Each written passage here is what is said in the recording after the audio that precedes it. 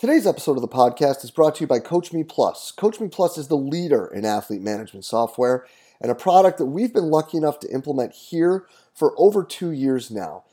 The product in and of itself is exactly what you need it to be, guys, with options ranging from being a workout provider, as in sending the workout directly to the student athletes' phones, to being a place where you can communicate with them and bring together multiple streams of data to be its own dashboard for you, your coaching staff, or the athletes. Or you can use what we've added to our menu of CoachMe Plus activities, and that's the Hydration Station, where all of this information that is provided is based off of research from the Corey Stringer Institute, where we're looking at weighing in versus weighing out and then providing optimal hydration strategies for the student athletes by them selecting through the menu and tapping on what they'll take home with them and what they're consuming prior to the next practice when all the numbers at the top are lined up green. It's something we've had really good success with and the kids have really bought in on. Just another great example of the awesome product that you can find at CoachMePlus.com. Guys, hop over to CoachMePlus.com today and check it out. It's a product I guarantee you won't be disappointed with. Hey everybody, if you enjoy the podcast and the content it provides, be sure to hop over and check out the community. The community is an exclusive members website that is just an extension of what we do here in July at the Central Virginia Sport Performance Seminar.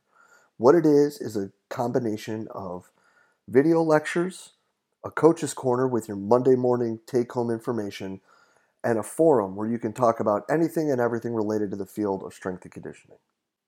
In the community, you'll find content added each month from some of the top practitioners in the world, ranging from PhDs to high-level coaches, bringing you exactly what they're doing with their athletes or their research at the present moment. On top of that, an additional discussion by coaches bringing you that Monday morning information, things that you can add to your training program right away. Tying that in with the opportunity to discuss with coaches around the world in the forum on anything and everything from the topics addressed in these presentations to whatever you're seeing in your daily life as a coach. If this sounds like the right thing for you and your staff, go ahead and hop over to cvasps.com/community and try it out for 48 hours for just $1. If you like it, you're signed up, ready to roll, and you're jumping into all the great content added each month. If not, feel free to go ahead and cancel at any time. No questions asked. We're really excited about what we're building in the community and hope you are too. Go ahead and hop over to cvasps.com/community and check it out today. Hello, and welcome to the podcast. Today, guys, we have a sensational discussion with Denver Broncos strength and conditioning coach and Landau Performance's Lauren Landau. Guys, Lauren gives a quick little rundown of how we got into the Broncos and the transition from the private sector and working in a lot of combine prep into the National Football League, and really dives into the new challenges that he sees and where there are similarities between the two roles.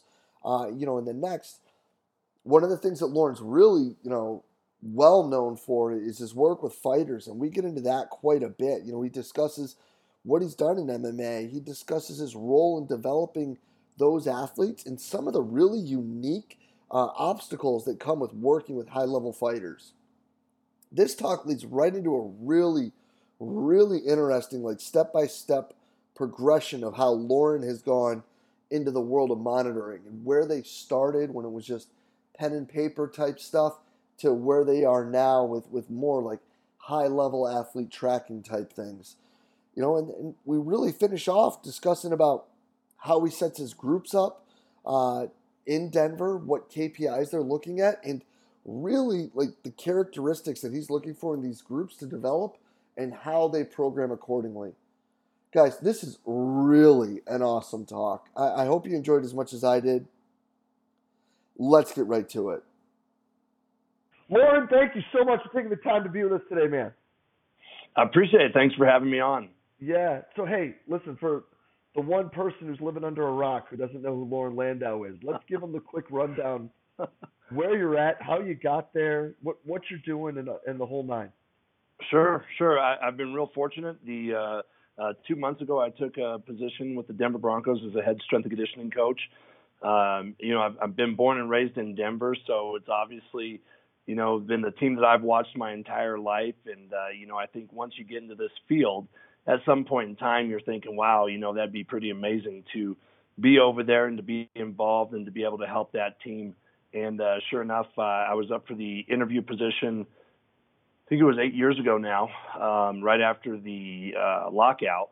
And I was runner-up to a great coach in Luke Richardson. And, I was fortunate to get called up when he took his post with the Houston Texans, and came in and, had some great meetings and interviews. And the rest is history, as they say, and retained a couple of the staff members that were of the previous regime, and then brought on one other gentleman from the University of Kansas. But prior to that, I had owned and operated Lando Performance, which is literally, Jay, 20 seconds from here in a car. So my commute got 20 seconds shorter with the change in jobs. But, it's great. I have 22 coaches over at Lando Performance, and they're rocking and rolling. They're doing the darn thing over there. I went from one freight train to another. I got done with combine prep and made my transition over here right after the NFL combine, and started drinking through the fire hose right away once I got here. Let's talk about that transition a little bit, because, going from the combine prep where everything can be really regimented and really laser focused, to dealing with a massive sporting organization with a pretty interesting collective bargaining agreement with the players. How has that been? How has that been rolling? It's been interesting, right? Because when I'm in the private sector, I'm kind of a jack of all trades. We'll just take, for example, getting guys ready for the combine. It's one of those things where I might serve as the performance coach, a little bit of the sports med staff, a little bit of the nutrition side. Well, here, I have, and don't get me wrong, I have the team of people within our location that do a lot of those things, but you're wearing multiple hats still, and you're really trying to uncover a lot of things. Where here, I have a team that really helps to try and uncover a lot of that. Now, in the preparation of combine prep, you have these kids that are, they're looking at this opportunity at combine prep, and as you said, it's very regimented. We know what we're going to do day in and day out. I control all variables. I know the days I'm going to go acceleration. I know the days I'm going to put it on them on the squat side of things. And then I know the days I'm going to, open it up top end speed. So I make all those decisions. Well, now being within the team side, now I've really got to do a lot of audibles and make a lot of changes based on all the other coaches and what they may be doing and what they want to influence at, certain times of the off season. So it's an adaptable model. I think, we talk about it best as being fluid and making good decisions on the fly that help the athlete and don't hurt the athlete. Oh, no doubt. And, I think something that would be probably really neat is understanding how that transition went.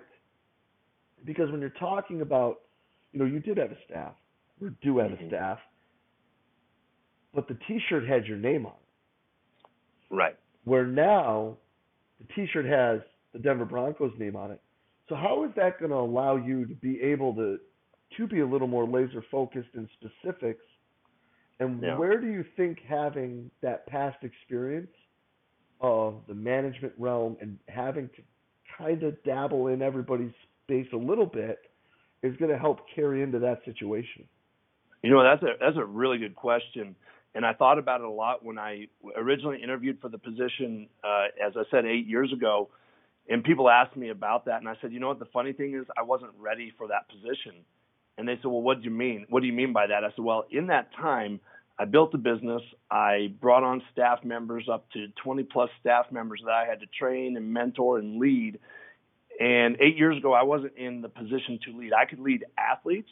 And I've always been in management, but to actually build something from the ground up and really see some failures and have to make some tough decisions along the way with personnel, I think allowed me to be more prepared for this opportunity the second time around.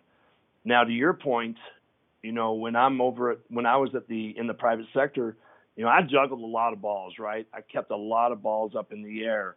Well, now I have one really big ball that I've got to keep up in the air. So So to your point, I've been able to maybe have more laser focus in what I'm doing here without trying to manage so many different variables when I'm a business owner and managing all the different aspects. And not to mention, communicating via agents, communicating with all the different people that I had to in just the marketing attempts and the outreach programs that we do. So luckily for me, I have a great staff that can now take over that, and they can start to see what I was doing this for the last 10 years. So yeah, but I just don't want people to get the misconception that all that Landau Performance is just a combine prep business. You know what? The combine prep is really just one sliver of what we do. Like any good private sector performance facility, we service the whole gamut of the LTAD kind of model of, the young athletes to the middle school age athletes to the high school athletes, a lot of collegiate athletes of all sports. And then, I'd say our probably, and then we have the professional athletes in the NHL, MLB, a little bit of NBA, not much. And our biggest population outside of American football is the MMA, the mixed martial arts crowd. Last year, we provided training camps for over 150 fights. So we're pretty busy with that population for sure. And that's a real unique subculture in the sporting world. So let's kind of bounce around that a little bit because it is so different. The one thing when you look at those men and women, and I don't know if this is still prevalent, but the one thing that's always really blown my mind is how they have so many different places that they go. How in their physical prep would you guys handle that? Man, you know what? Just like we talked about at the beginning here, where you have to be fluid and you have to ask a lot of really good questions. So what I did when I first took over working with this fight team 10 years ago, I had a fighter of mine that came up to me, and he was one of my football players who turned into the fight world, and said, "Hey, I want you to train me for fighting. Can you help me out?" I said, "Absolutely, would love to, but I don't know a thing about your sport." So what I did is I just started watching fights, and I started paying attention to the fights, and really had no grasp of what was going on. You see the brutality of it, and you see the work to rest ratios of 5 minutes of fighting, 1 minute down, and you're like, well, how the hell do I prepare somebody for this? And so I think everybody's mindset goes, well, you got to make it hard and intense, you've got to make it metabolic, and I got an idea, let's make it close to the metabolic demands that they're going to be dealing with in the fight itself, and let's go these long circuits and these short rest periods, which, as you and I know both, guys will work hard, but you're not getting much out of it. So as I did more research, I paid attention a little bit more. I started going to all the fighters' practices because I'll be honest with you, Jay, when I first started working with the fighters, I was just putting it on them, coming up with, what I felt were creative metabolic circuits that challenged the guys within a relative window of what their demands were going to be. So I started going to all their practices. I was like, oh my gosh, these guys have upwards of 13 practices a week with 3 strength and conditioning sessions. Okay. If you look at 13 practices a week, and if you break down the energetics of really how those practices are run, all the practices are basically hitting the same energy system over and over and over. So I started to think to myself, I was like, well, let me give them what their practices aren't giving them, and let me give them what their sports aren't giving them, or what their competition isn't giving them. So I started really making a big swing of the pendulum the other way and said, you know what, strength and power development is where these guys need to be.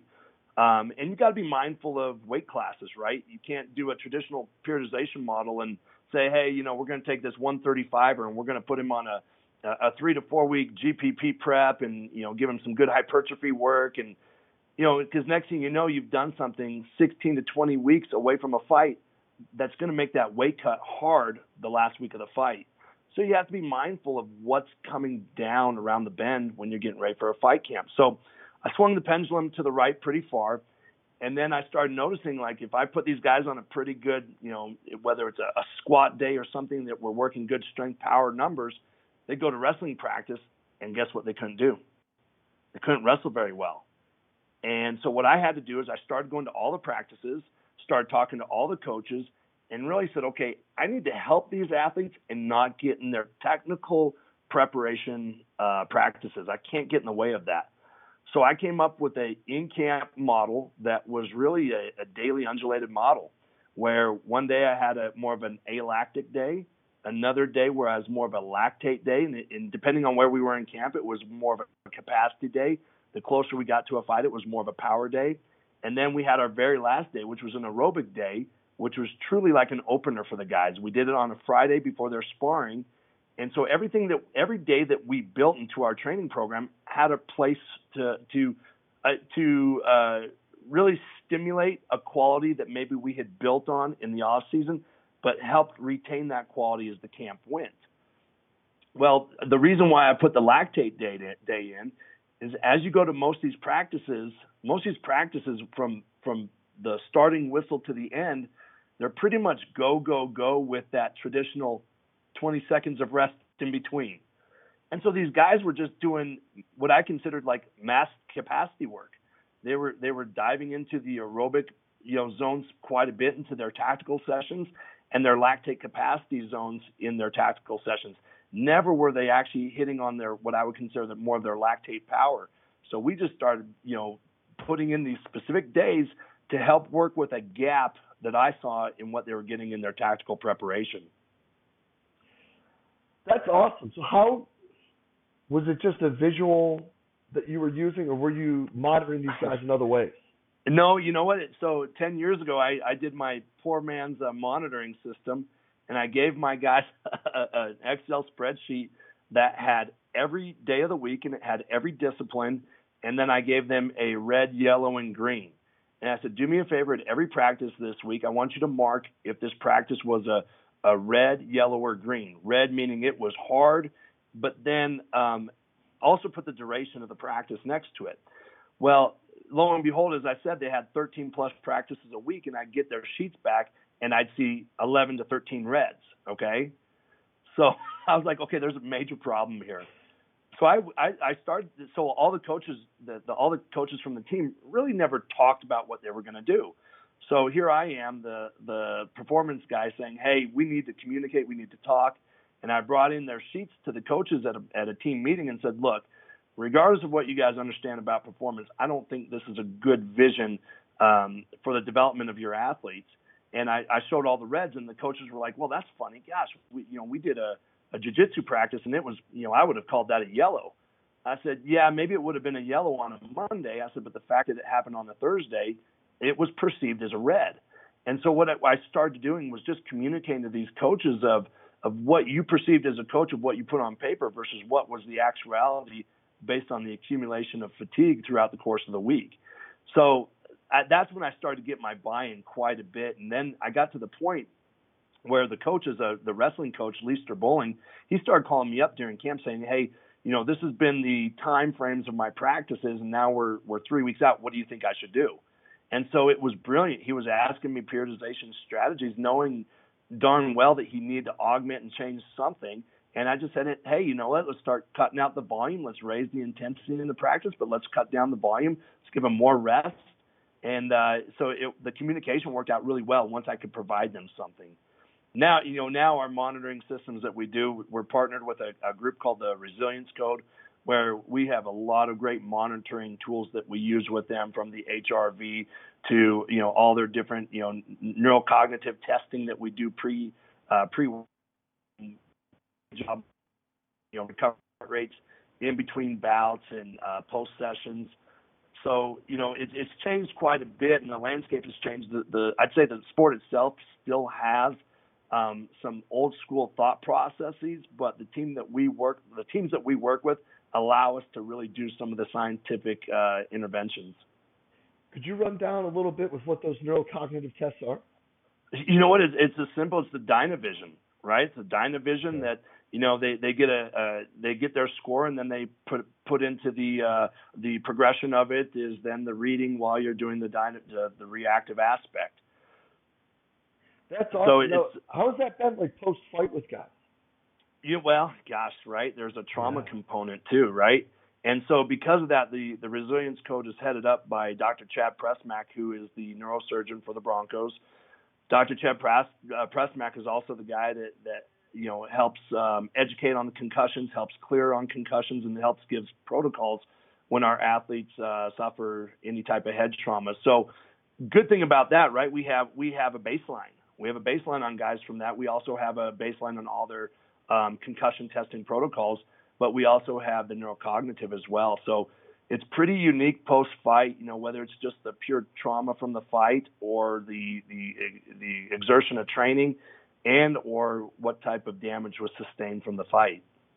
Oh, yeah. I mean, because you take getting punched in the head or getting thrown on your head and up to 5-minute rounds. Like, I would almost be interested to see, like, if there would be a way to determine whether it was traumatic or fatigue based.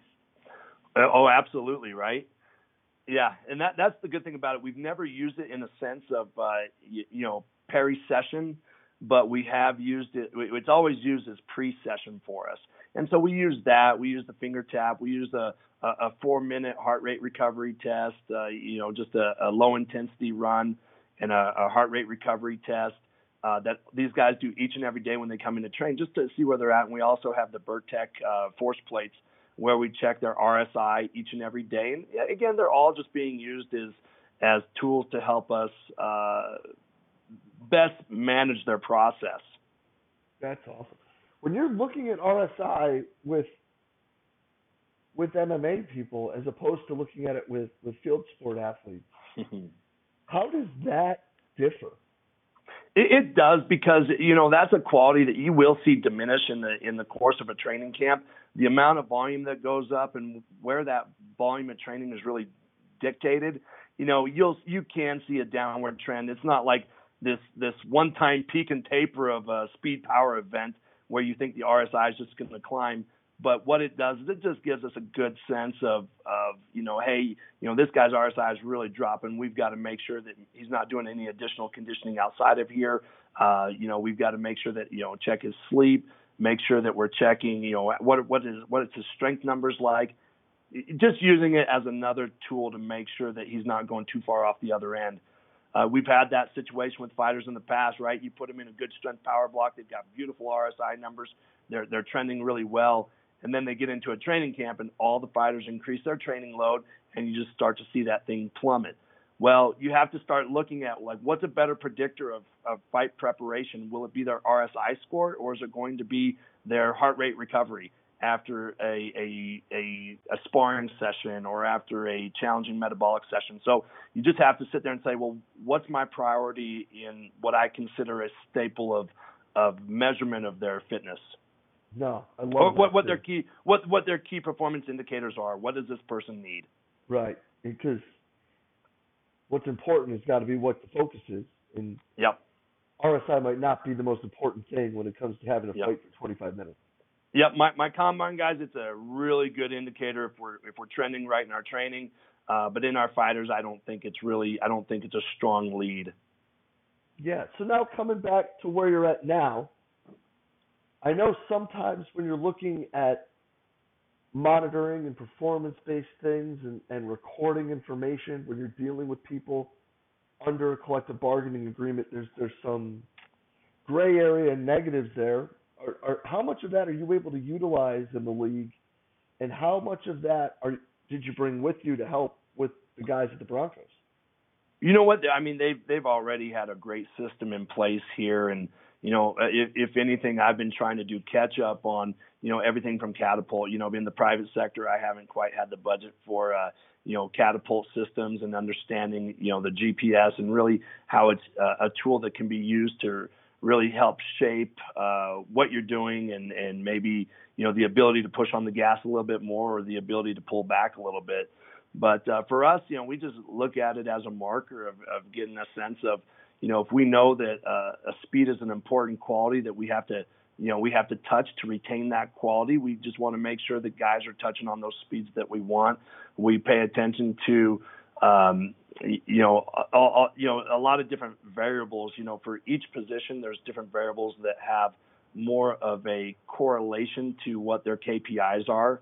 And so we don't get too concerned in what their maximum velocities are for a position that, it really doesn't matter. But we have other metrics that we'll look at that maybe are more significant for the intensity of that practice or the effort that that player gave.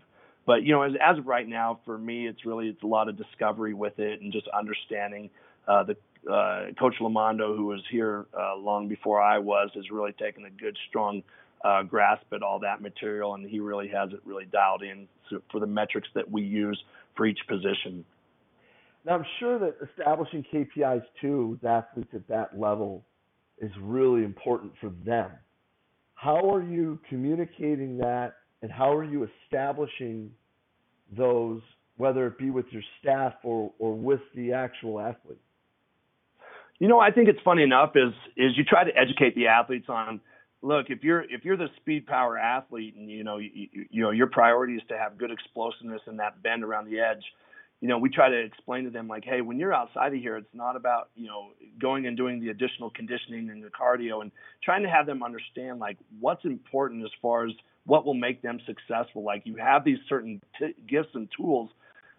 Don't hurt yourself by going out and doing more of what you think is going to put you in better shape, but it's actually working against you. So I think from a player standpoint, we want to educate them like, your job or your task is to be explosive as can be, and here's the window of where you need to train for that. There's a repeatability aspect, but a lot of these guys, they just have it in their head. They just want to be in great shape, but there's not a lot of understanding of what great shape means, what it truly means per their position. So we try to educate them on that. But as far as the coaches, in our realm, like, we have a pretty good sound understanding of what the KPIs are needed for each position and how we can best influence them. That's awesome. So then how do you guys break those down and communicate that within both, the performance staff and then, with different position coaches and through the front office? You know what? I think for us, we communicate it to our athletes we kind of lead them. So, for example, when we're setting up our workouts here, if we have our offensive group coming in, our speed power guys, our speed guys are going to work on their speed qualities first. Our guys who are more the road graders and the hand-to-hand combat guys that need to be strong and powerful in the phone booth, they're in that weight room first.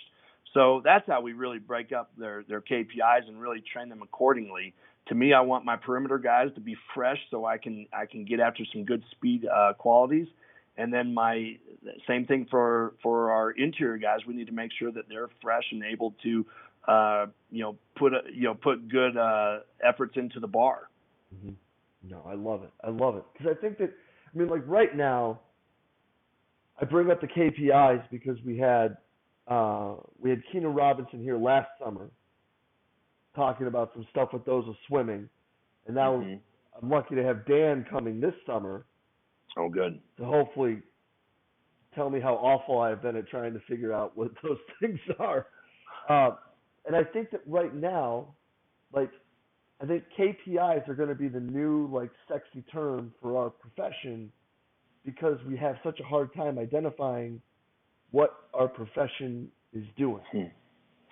That's a great point. That's a great point. I think people do throw out KPIs, and I've probably been guilty of throwing it out when I really didn't quite understand the term or really what the KPIs are. And I will say the KPIs probably evolve in my lens of an athlete in front of me.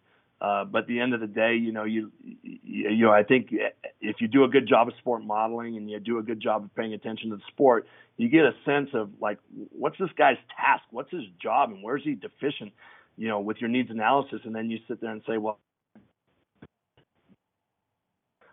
his weaknesses may be that can lead him to doing his KPIs better, or leading him to have a better toolbox of KPIs.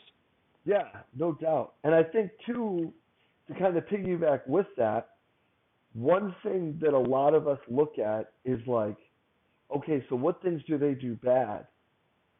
Mm-hmm. But what if it's the fact that they don't do those things well is what makes them do the things that they do really well exceptional? Man, that's actually interesting. That brings me up to an awesome conversation I had last night with one of my fighters.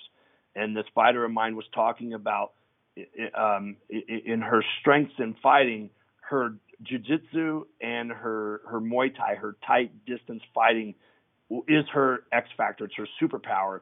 And because of that, she quit training them. And she said, I really wanted to work on my weakness as well. Her last 2 fights didn't go quite the way she had hoped. And the problem was she was spending so much stinking time on the things that she wasn't good at, and she wasn't giving the attention to the things that she was magnificent at. So it's ironic that sometimes we want to try to bring up those weaknesses, but what we do is we kind of surrender our strengths and we quit working on those. And I think that's a massive problem when we look at a needs analysis. No, 100%. And it's funny because we've got, being in basketball, we there's like two guys, right? There's like the shooters, and then there's the guys that get to the rack. And more often than not, those shooters are going to be your aerobic animals who, the better off their aerobic base is, the longer they can go and keep their legs under them, knock wood, the more that thing's going to find the bottom of the net. But then you got the freak show guys who are going to go and jump you a 45 and are going to be able to take up from the free throw line, who maybe that aerobic base is not the best thing for them. Right. So it's like, when are we going to do things to fix you, air quotes, or are we just going to do things to make sure that Lauren makes Jay the best Jay? Boom. Yeah. Exactly. No, I love it, man. I love it. So let's get out of here with this. Where do you see all this going? Because this has obviously been probably the biggest 20-second move anyone could make. Yeah, you know what? It's been awesome. I get asked that quite a bit. Like, are you enjoying it? Are you are you kidding me? I've got the best job in the world, number one. But number two, like I'm in a position where I have a chance to lead men and lead a group to something that's bigger than ourselves. And to me, that's what matters, is trying to all row in the same direction. I always say it, even when I was at Lando Performance. I want to make sure that my team is all rowing in the right direction. And if we're not rowing in the right direction, why aren't we? So to me, like I know I was born to lead. I know I can lead men. The way that I do it is a little bit different. I'm not the Bart kind of guy. I'm the kind of consistent. I'm gonna stay on you. We're gonna start at the same time every day. I'm gonna say the same words every day. And at some point, you're gonna see that my consistency is so damn annoying and persistent that you're gonna buy in. So, and I think we've done a good job of doing that so far. We just got through with phase 2, and we've just had exceptional buy-in within this. But we're having some fun, and my hope is that what we're doing here in the off season really transfers and leads to these guys being able to perform well in the season. Yeah. No, man, that's fantastic. I love it, and best of luck out there, man. Because we'll talk a little bit about how cool I think the situation is for you personally after this. Being a guy that grew up in upstate New York, and like the situation that you're in as a fan and a guy working there, we'll laugh about this later. Those of you listening, too bad. But I can't thank you enough, man. This is fantastic stuff. People are going to love it. Thanks for spending the time today. Well, I appreciate it, Jay. Thank you so much for having me on. And, you put out such great material, and you're always trying to move the bar forward in our industry. So, one, it was an honor to be on, but two, keep leading from the front the way you are. Appreciate that, man. That means a lot coming from me. Well, we'll be in touch real soon, brother. Thank you. Boom. Appreciate it, man. Yeah, man. And a huge thank you to Lauren Landau for spending the time with us today. Guys, open, honest, candid sharing, just fantastic stuff. Step-by-step breakdowns of everything that's been going on and how Lauren's been building things. This is absolutely sensational. Lauren, I cannot thank you enough for being so open, honest, and candid with us today. This is killer. And guys, as always, I truly do hope you enjoyed it as much as I did. And if you did, please share it through the social media outlet of your choice.